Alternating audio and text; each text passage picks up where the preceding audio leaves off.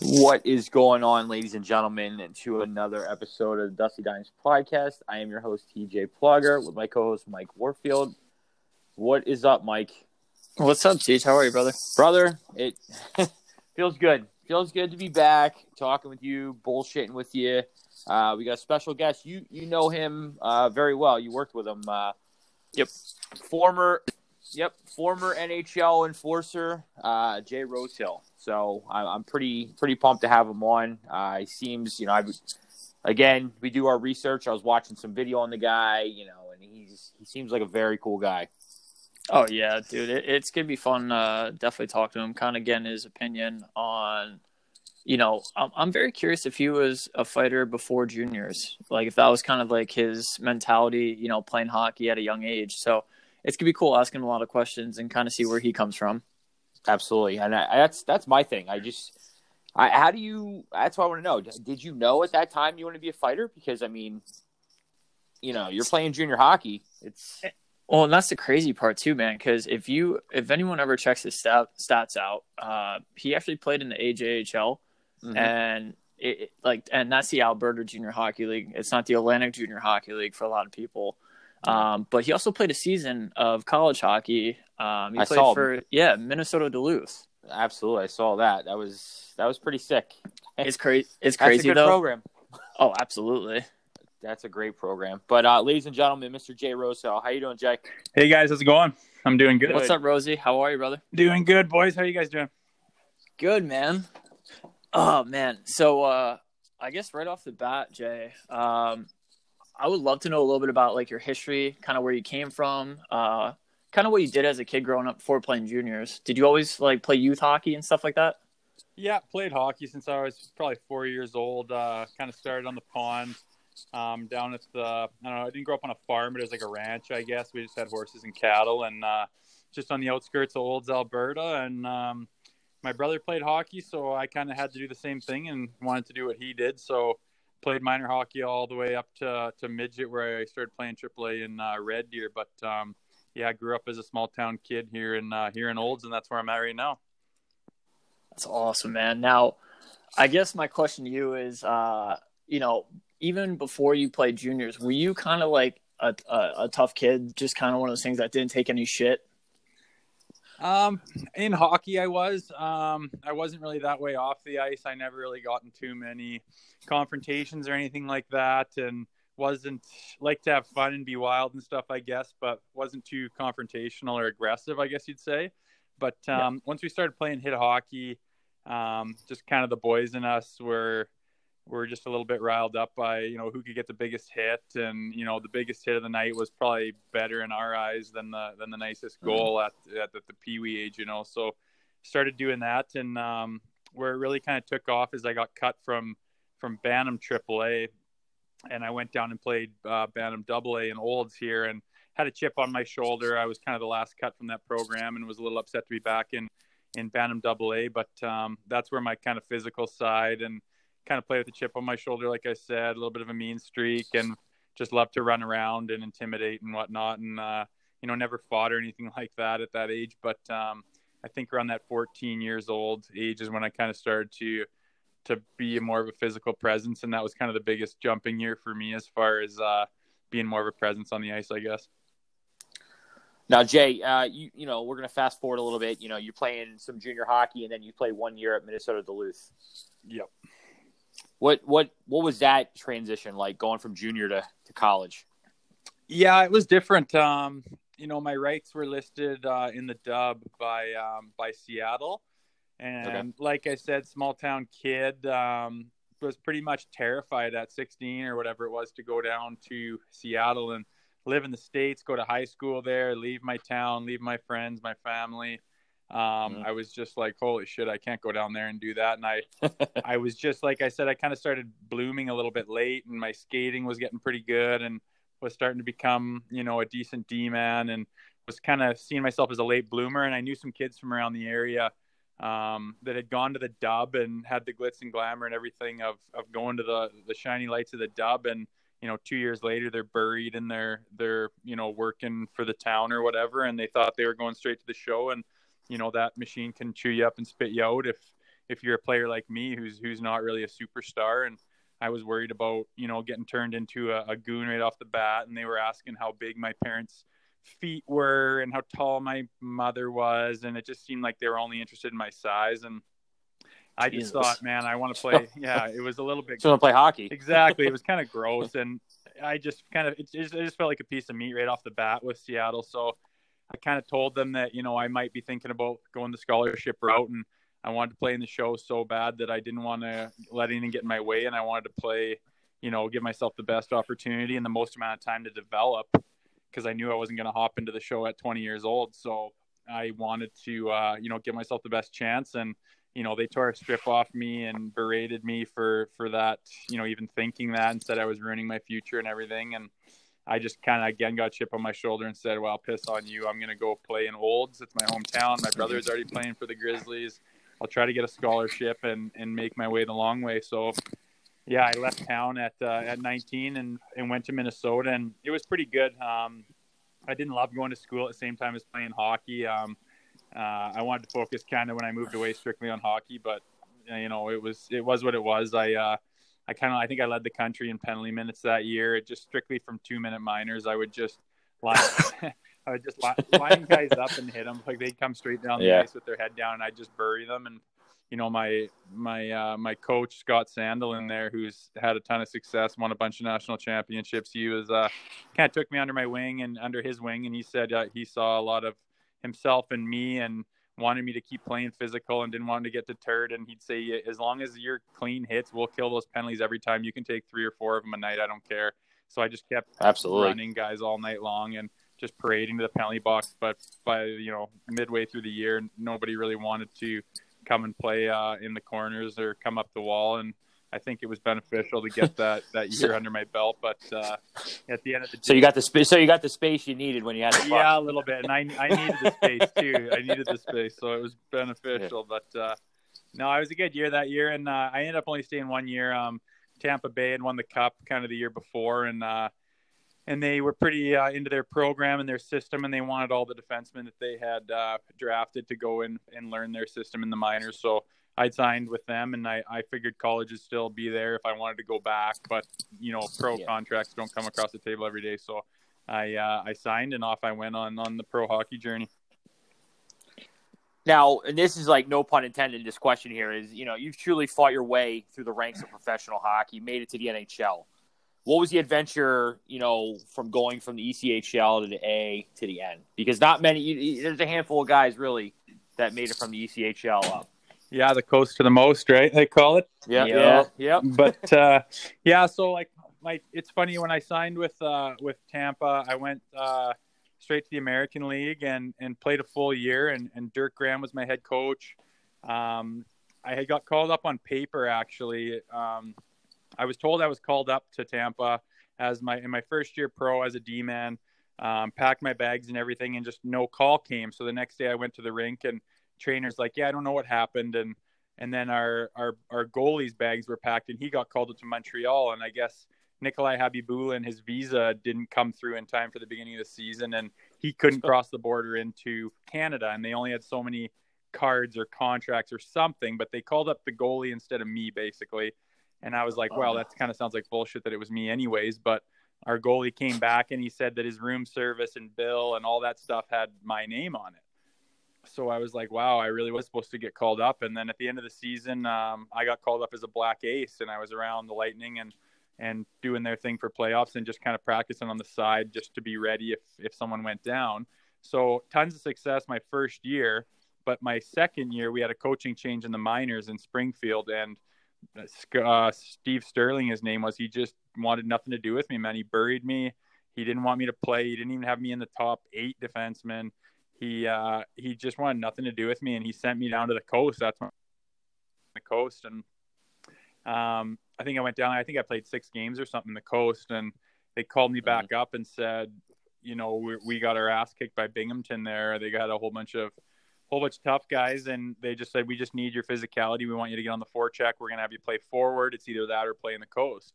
So I played forward a little bit in bantam and whatnot. So I played forward, and I just worked my ass off and just ran every D-man I could find. I got in the goalie's face. I just forechecked and worked my nuts off. And eventually when you play that way and you're a bigger guy, the fights start coming. And I started scrapping. And, then big boys started coming after me and saying, we're going tonight and try me out this time. And started fighting the big boys too. And, started to realize that I could handle myself and that I could do that job, and I kind of liked it, to be honest with you, and started scrapping. And before I knew it, I think that year I fought 25 times, and then the next year, same thing. I think I fought 35 times, and holy shit. Yeah, it was crazy. I fought like 3 times in one night, and at one point, and just an absolute blur of scrapping. It was crazy, but I look back and wonder how I did that now, but I remember in the moment, you do anything you could. And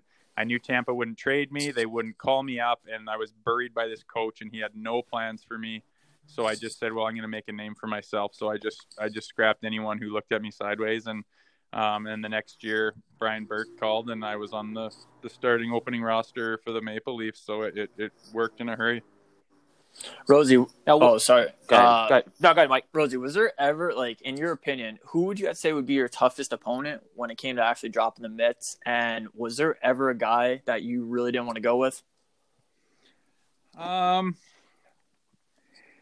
Yeah, everyone asks me who the toughest guy is, and honestly, whatever night it happens, some of the guys in the minors that are some of the hardest guys to fight were the Michael Haleys and those type of guys that they're way smaller than me, so I'm supposed to win the fight, but they're just absolutely tough as nails. They throw hard, they throw fast, they're strong, and they try to get the inside on you, and you can't beat them down. They can eat a punch, and there's just no winning that fight. I mean, if you lose that fight, it's a joke because your mouths get chirped. Yeah, you're supposed to win, and if you draw, which is probably what's going to happen, you're going to draw that fight. That people are going, what happened there?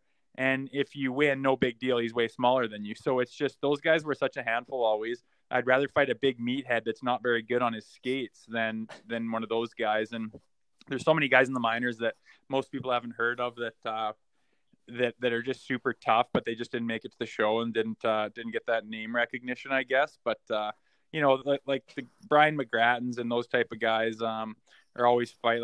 I tried to fight Brashear and was tugging on his waist a little bit, and he told me to beat it. And kept fighting Sean Thornton. I like him, and Brad May is a guy I watched fighting growing up and fought him early on, and just kind of cool to say you fought that guy who fought Probert and all those big boys from back in the day. So I don't like to say one guy was the toughest, because any night anybody can give you a handful, right? Oh, absolutely. Absolutely. Now, Jay, just one, Mike and I from Philadelphia, huge Flyers fans. One fight sticks out to me the most is you against Biz in Phoenix. Right.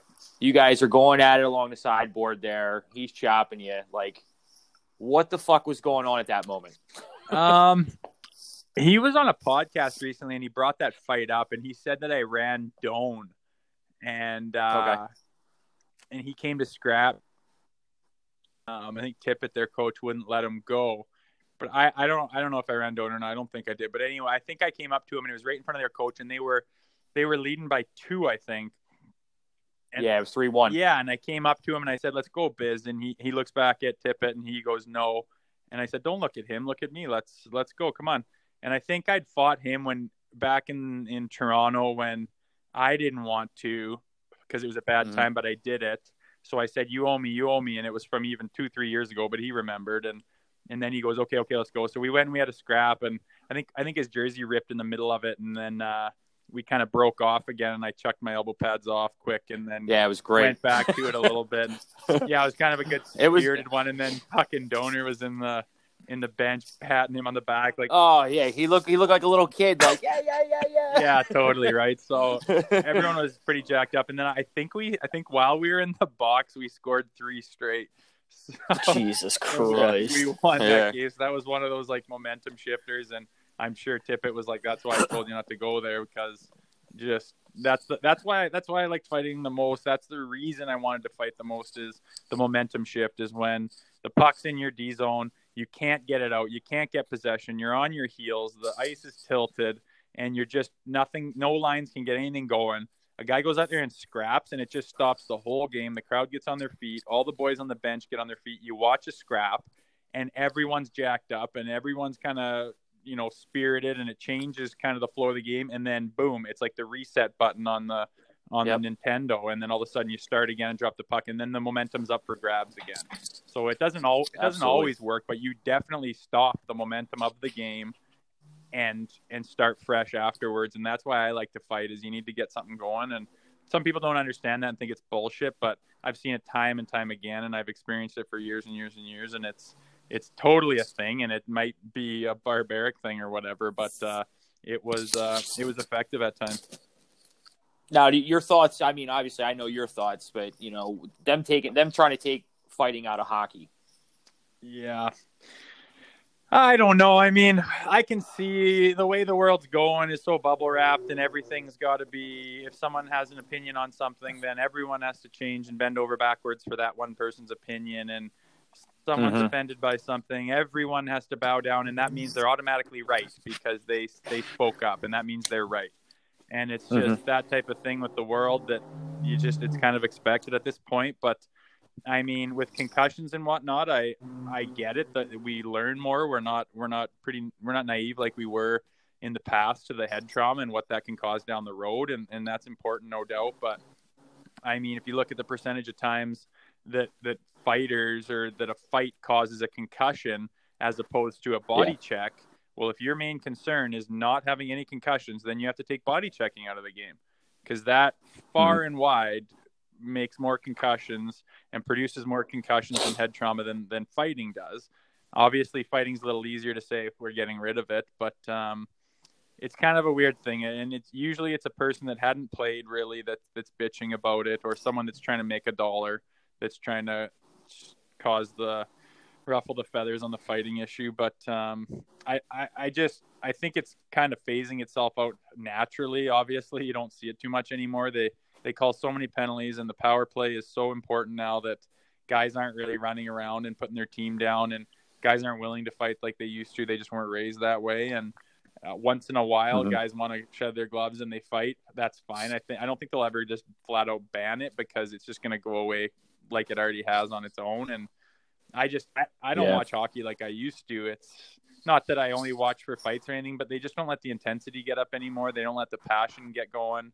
I remember my last couple of years playing, it was as soon as like the intensity got going and you started getting sweat and getting pissed off and getting intense and getting passionate and getting that competitive edge going, the refs, you can sense that, like you could cut it with a knife, and the refs just shut it down, and they throw one guy in the box, and then that team's down. If they score that goal, you lose by one, you game for your team. And I was watching a hockey game last night at the Fire Hall, and it was just boring. It was an NHL game, and it was like a 2-1 game, and it was just boring. There was no intensity. There was no excitement. There was 3 goals scored. And was that the Sharks game? No, it was the Leafs Oilers game, and I like to watch the Leafs, and like to watch an Alberta team, and it was just, I was watching and was just like this is just boring. Like, it used to be intense. It used to be awesome. You used to not know what was going to happen, and now it's just very predictable. There's going to be a bunch of power plays, and one team's going to score 1 or 2 goals more than the other, and everyone's just going to skate around and try to make the plays, and that's kind of it. There's no big hits. There's no scrums. There's no FUs. There's no face washing. There's no scraps. There's no intensity, and it's just I liked watching hockey better when it was that way, and that's just me personally. Maybe not everyone's like that, but. I'm with you, man. I'm with you 100%. Yep. I think so, most people Jay, are. Can I'm going to bring up a memory from back in like 2014, 2015. You played for the Phantoms back then, and that was the year that I was working with the equipment staff with Waldo and Andy and everyone. Yeah, man. Good old Nelly. So I remember one time, bro, you set up a golf tournament that you ended up winning. I remember Gordo was so pissed about it. Did you end up rigging that or no? What kind of golf tournament? Like the Masters? Yeah.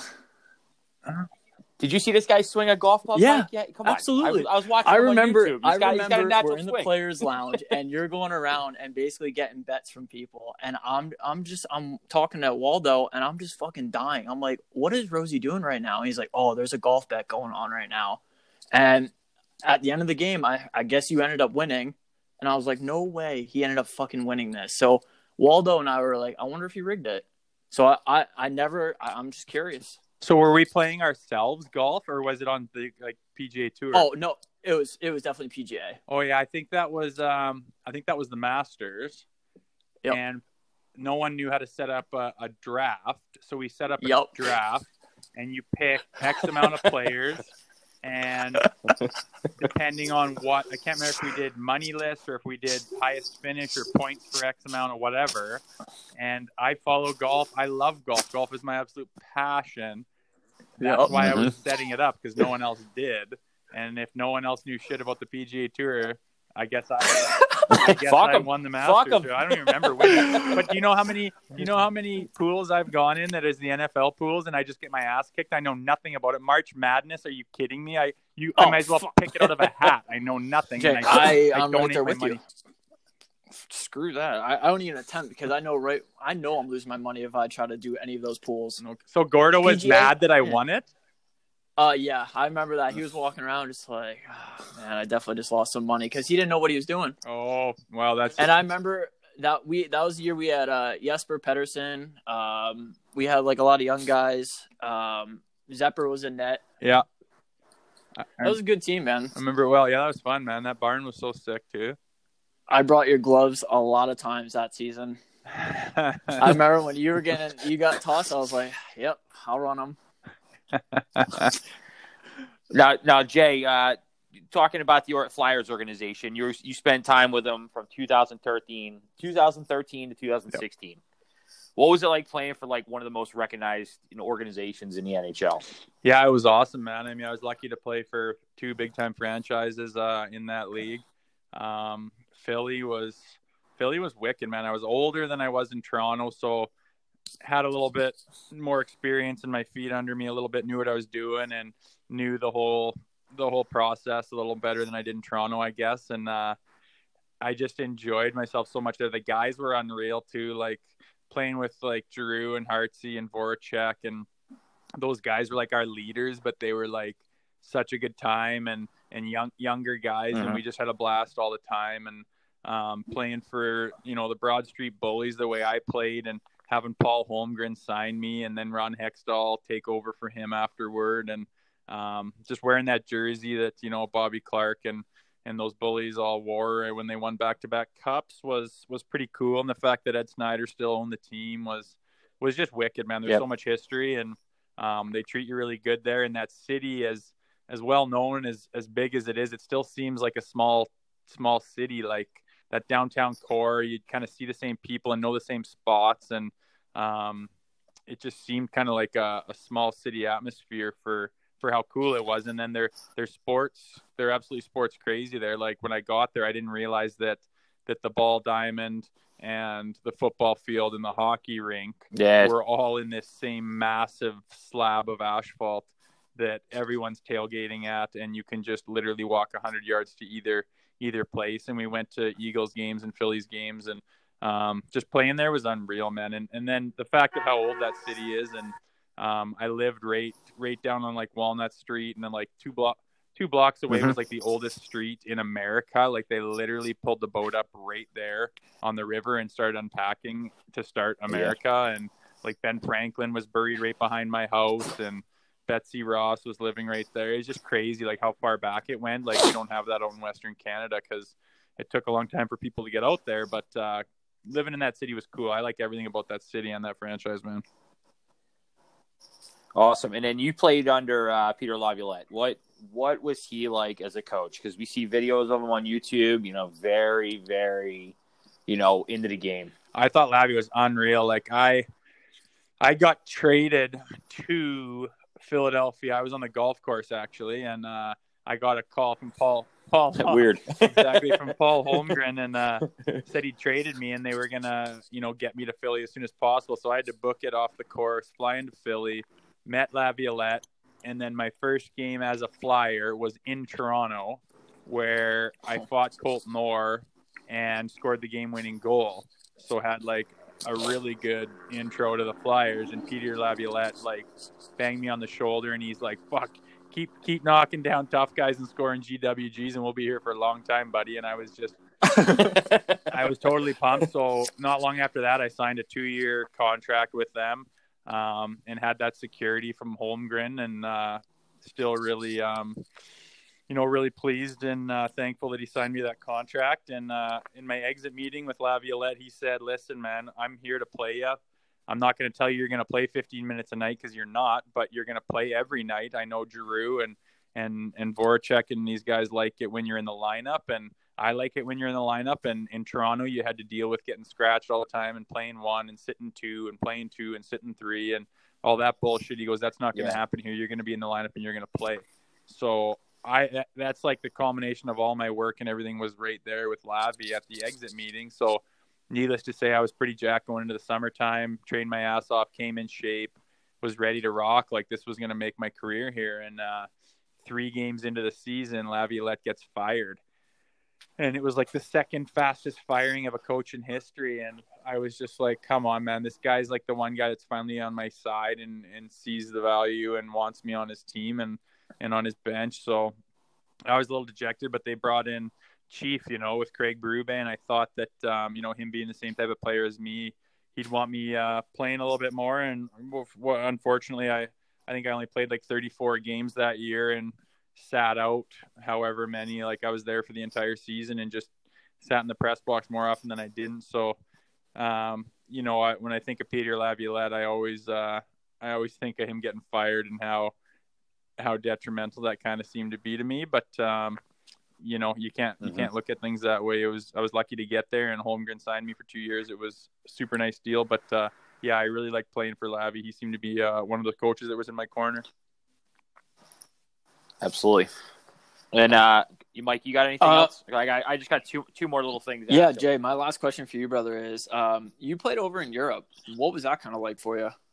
Yeah, that was cool. Like I said, the hockey over here had gotten kind of stale, and I think they kind of pulled the plug on players like me in the NHL basically overnight. That one summer there, 2014 or whatever it was, I think there's 13 players, including myself, that were in the show full time the year before that were gone. It was just kind of a chain reaction, and I was playing in the minors and realized that there wasn't really a future in the NHL for me, and just needed a change. Basically, knew that my body wasn't holding up, and I was getting older and getting more tired, and the motivation and the goals.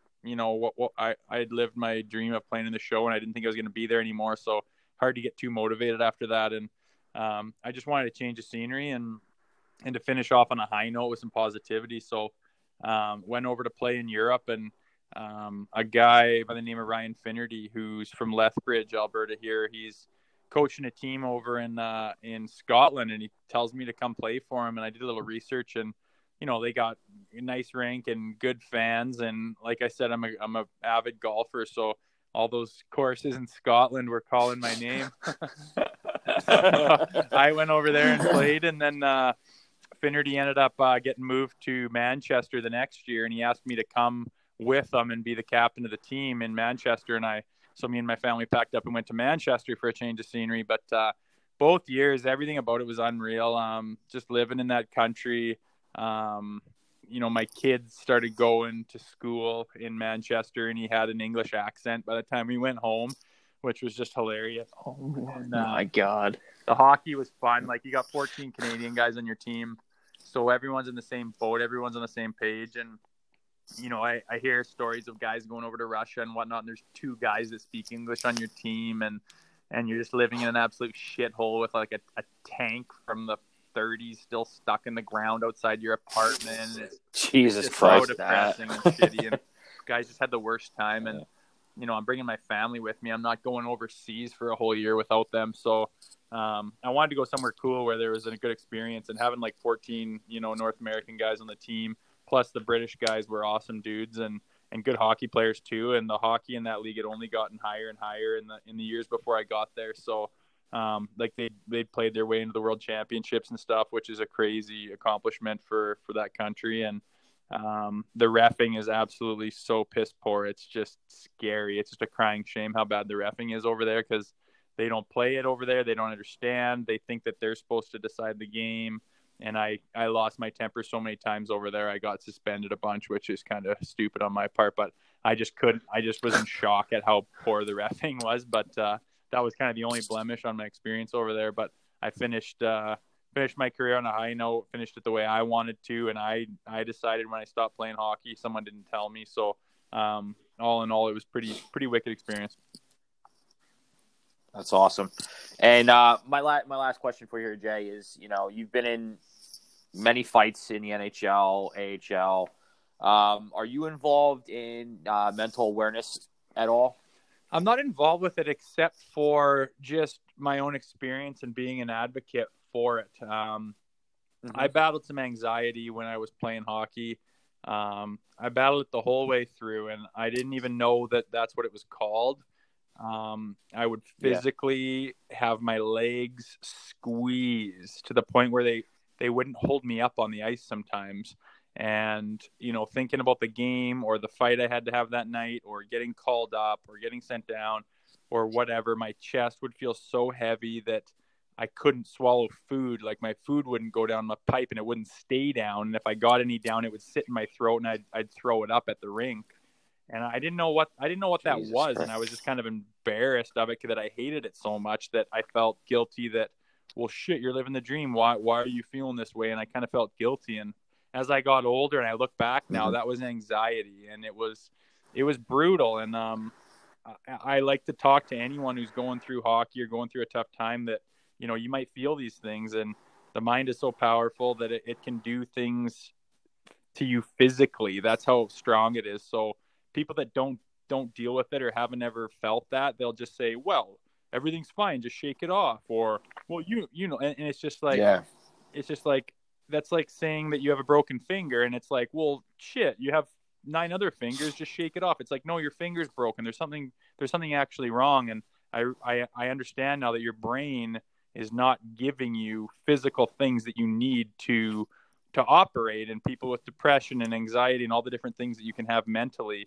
it's not just like you're weak type of thing. It's you're physically not getting what you need to be happy, or to get into a certain mood, or to overcome things, or to be in a certain state of mind. And I realize that now. So, now that I'm in firefighting, I just had a conversation with someone at firefighting who's battling some pretty serious anxiety and OCD about the job. And he's been off the job for a couple of years, and he's trying to transition his way back in. And he's seen a lot of things in his life, and he's seen a lot of tough calls. And for whatever reason, it never bothered him. But one day it ganged up on him, and he's just got this mental battle, and he was having a tough time.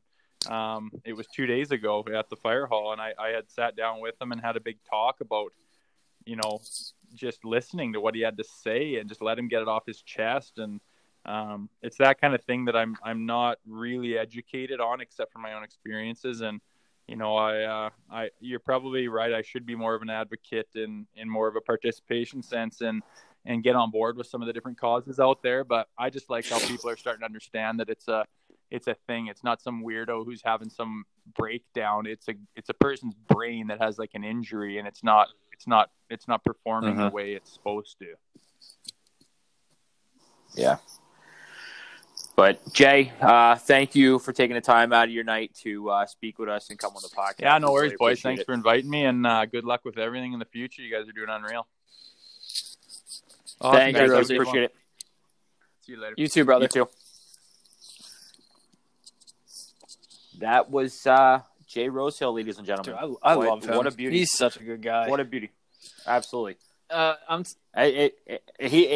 telling you, I saw him on YouTube golfing, man. He's got a swing. I know. He's got a swing. I know, man. dude. I'm telling you right now, it's so funny just to watch, him play golf, but at the same time, like when I remember back in 2014, and that was one of the funniest stories, just because for us, like when we were the equipment staff, he just came back just like all like almost giddy, because you can just tell like he won money, but he's just a great guy to be around. He's one of those guys that, when he's on the ice, he has your back. So everyone on the team loves him. And like from a Philadelphia Flyers standpoint, or let me say a fan standpoint, we loved him on the team. Mm-hmm. Like, and you got to think about it too. And like he said, you know what I mean? He was the last true enforcer of the Philadelphia Flyers organization before they weaned away from fighting. And that's, watching him, when he was in Philadelphia, Toronto, like, and I say this time and time again, Mike, it's, you hear all these, stereotypes about fighters being dicks and stuff like that, but they're the nicest ones. Like, Rosie, Cote, Randy McKay we had on. It's Carcillo, like the nicest guys, man. And it's... what's funny, too, because I believe Jay played with Zach Stortini, too, with the Phantoms back then. Mm-hmm. And him and Stortzy, man, were like hands down. Like you could just have a full blown conversation with them, even though they just got tossed out of the game, and think nothing of it. Just because, like you said, they were just one of the nicest guys. They were very genuine. They'd love to have a conversation with you. I remember when Ryan White first came to the rink, he literally was like, he shook everyone's hand. He's like, "Hey, I'm Ryan White. Like, where do you want me to take my bag?" And Waldo was like, "No, like I'll grab it. Like I'm gonna set everything up for you." He's like, "Are you sure?" Like these guys were just That's like Mathers and Goldberg, Slim, baby. I love like the nicest guys. Yep. We're like, the nicest guys in the world, boys. Man. The nicest guys in the world. Rosie is still connected. No, I had to listen to you guys pump my tires for a few more minutes. I thought we were gonna chat, but I'm gonna bounce now. All right, Rosie. You too, later, brother. Dude, but I'm telling you right now, like, what a beauty. That's great. Because I could see who's connected, and I saw him connected. Usually, guys, disconnect that's right away. Man. That's great. At the end of the day, like, he truly is one of the nicest guys, and you heard himself, like, he's a family man. Like, he thinks about his family before his career, and that's kind of one of those things. And now he's a firefighter for his hometown, and that's something that. I read in an article that he wanted to do that, long time after playing in the NHL. And I guess one of the reasons why was, I believe when he was playing for the Flyers, they had like a demo or something, or a team building activity where it was at a firehouse. And I believe they were working with some tools with firefighters. And I don't know if that kind of sparked his interest, but, to hear him now that he's a firefighter and he basically...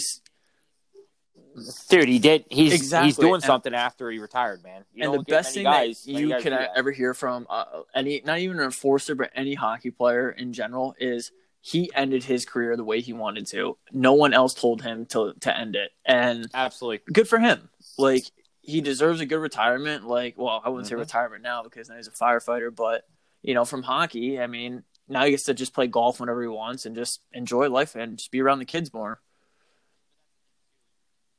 But that's the thing too, and I didn't want to. I was really debating asking that last question. I really was. You know what I mean? Because I don't know how some people did that, and it's. I'm glad I did because I don't want to say I sparked something in him by being an advocate about it, but the guy literally,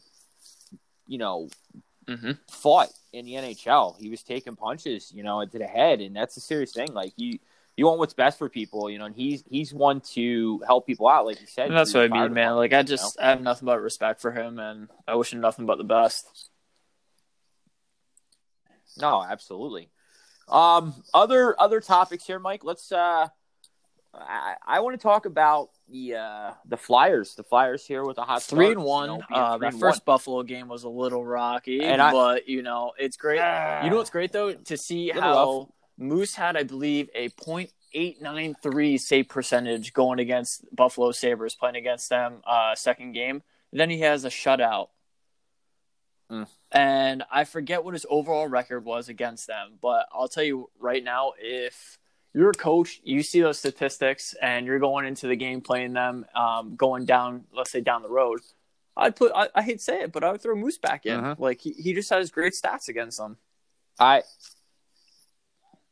would too. I mean, I would, we talked about this before with the whole 82 game season, the split with the goalies.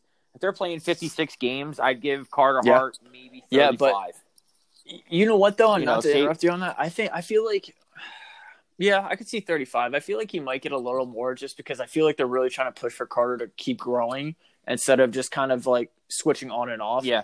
But at the same time, we also have a great defensive core. You have TK and, you know, Kevin Hayes, Claude. You have, well, TK I love just because he's stirring up shit all the time. Dude, the more and more he plays is the Oh my God, more yeah. the more and more I love him. Kevin Hayes I really is a fucking do. beauty. He TK just runs his fucking mouth like I ran my mouth, and I still run. But my mouth. Like, you know what though? I I tell you right now, and I will keep preaching this. Best pickup we ever could have got was Ivan Provorov. Like I will preach that. Oh, he is so good. and I'm glad you brought him up. I'm glad you brought him up because we're gonna talk about that. Oh yes. Bullshit, bullshit that happened with the goalie. And Buffalo's coach is asking for a suspension. Like I told you about it. We talked about it. Me, you, and A, and Fish. And dude, any person that knows the game of hockey and has played the game of hockey, if you get hit sideways, if you get knocked off balance, No. you're not controlling your body. You're not. Okay, and the fact that your own defenseman throws him into your goalie, you're an idiot for even asking a fucking suspension. It's the dumbest fucking thing ever to ask. Like. The guy, and then you have, what was it, Montour fucking jacking up Provorov while he's on the ice defenseless? Like, what? And you're asking for a suspension. Yeah, like, I get just the think fuck it's a out of joke here. just because, I don't know. I didn't really get to see the whole entire clip just because, unfortunately, that was a game that I ended leaving early because I went to bed. But, it's one of those things, no matter what, I feel like it's a bullshit situation in general. Let the refs do their job. Let the league do their job. Stop pushing for a suspension. They had video review. Don't be an agitator in that situation, like coming from a coaching standpoint. But Yep. yeah, He just sounds like an idiot. That's it, man. I mean, sounds like an idiot. You lost. Don't look for excuses to get our guys fined more, but damn well they're going to get fined. Yeah. It's and then who got Yep. all about or Kubel got fucking fined the night before. What was it, like $4,000? Yeah, I think it was like either 46 or 36. I'm not sure offhand. Kubel, huh? What's up, Pat, back here? But yeah, I mean that's in regards to that. I mean it's you teach these kids, you teach them from a young age. From my son's age playing now all the way up to junior to pro. You drive the net, and he was trying to stop. Like he literally was like on the net, and then as soon as he went to turn his skates to stop, he gets knocked off balance. So there's nothing he could do about it, man. There really isn't. That's it, though, man. It's just basically, I don't know, man. It's tough because even at a young age, you got to learn how to be able to protect yourself, protect the puck, also have a good center of gravity. But, that comes with time. And in the NHL, if you're getting blown up like that, that's your own damn fault. Absolutely. And one last thing I want to talk about, Mike, is I sent you guys the information about June 4th and 5th. So we're gonna throw that out there. Is the boys are going to be going back down to Maryland to defend the ship in Charm City Hockey. So please go check out Charm City Hockey on Instagram and Facebook. Great tournament series. Dave Morning runs a great tournament series. We're working with them, doing podcasts down there as well. We also want to thank Goodwood Hockey. Goodwood Hockey has been with us since day one. Go check them out on Instagram and Facebook. With John Chiavo is playing in the SPHL for the Havoc right now. Doing some good things, man. Absolutely. Doing some good things. Also want to thank Bear Beards for your beard essential, lip balm, anything you need, hair product. Go check them out. Instagram is Facebook as well. DH Apparel. shirts. They make great shirts, Broad Street Hockey shirts, New York Ranger stuff, anything you need. AT8 Hockey as well. And I feel like I'm forgetting one, Mike. Ink Gurus. Go check out. You need your hoodies, shirts, hats. Go check out Ink Gurus as well. But other than that, Mike, it's been a privilege doing a podcast with you. It's been since January, and we got some good upcoming guests as well. But stay dusty.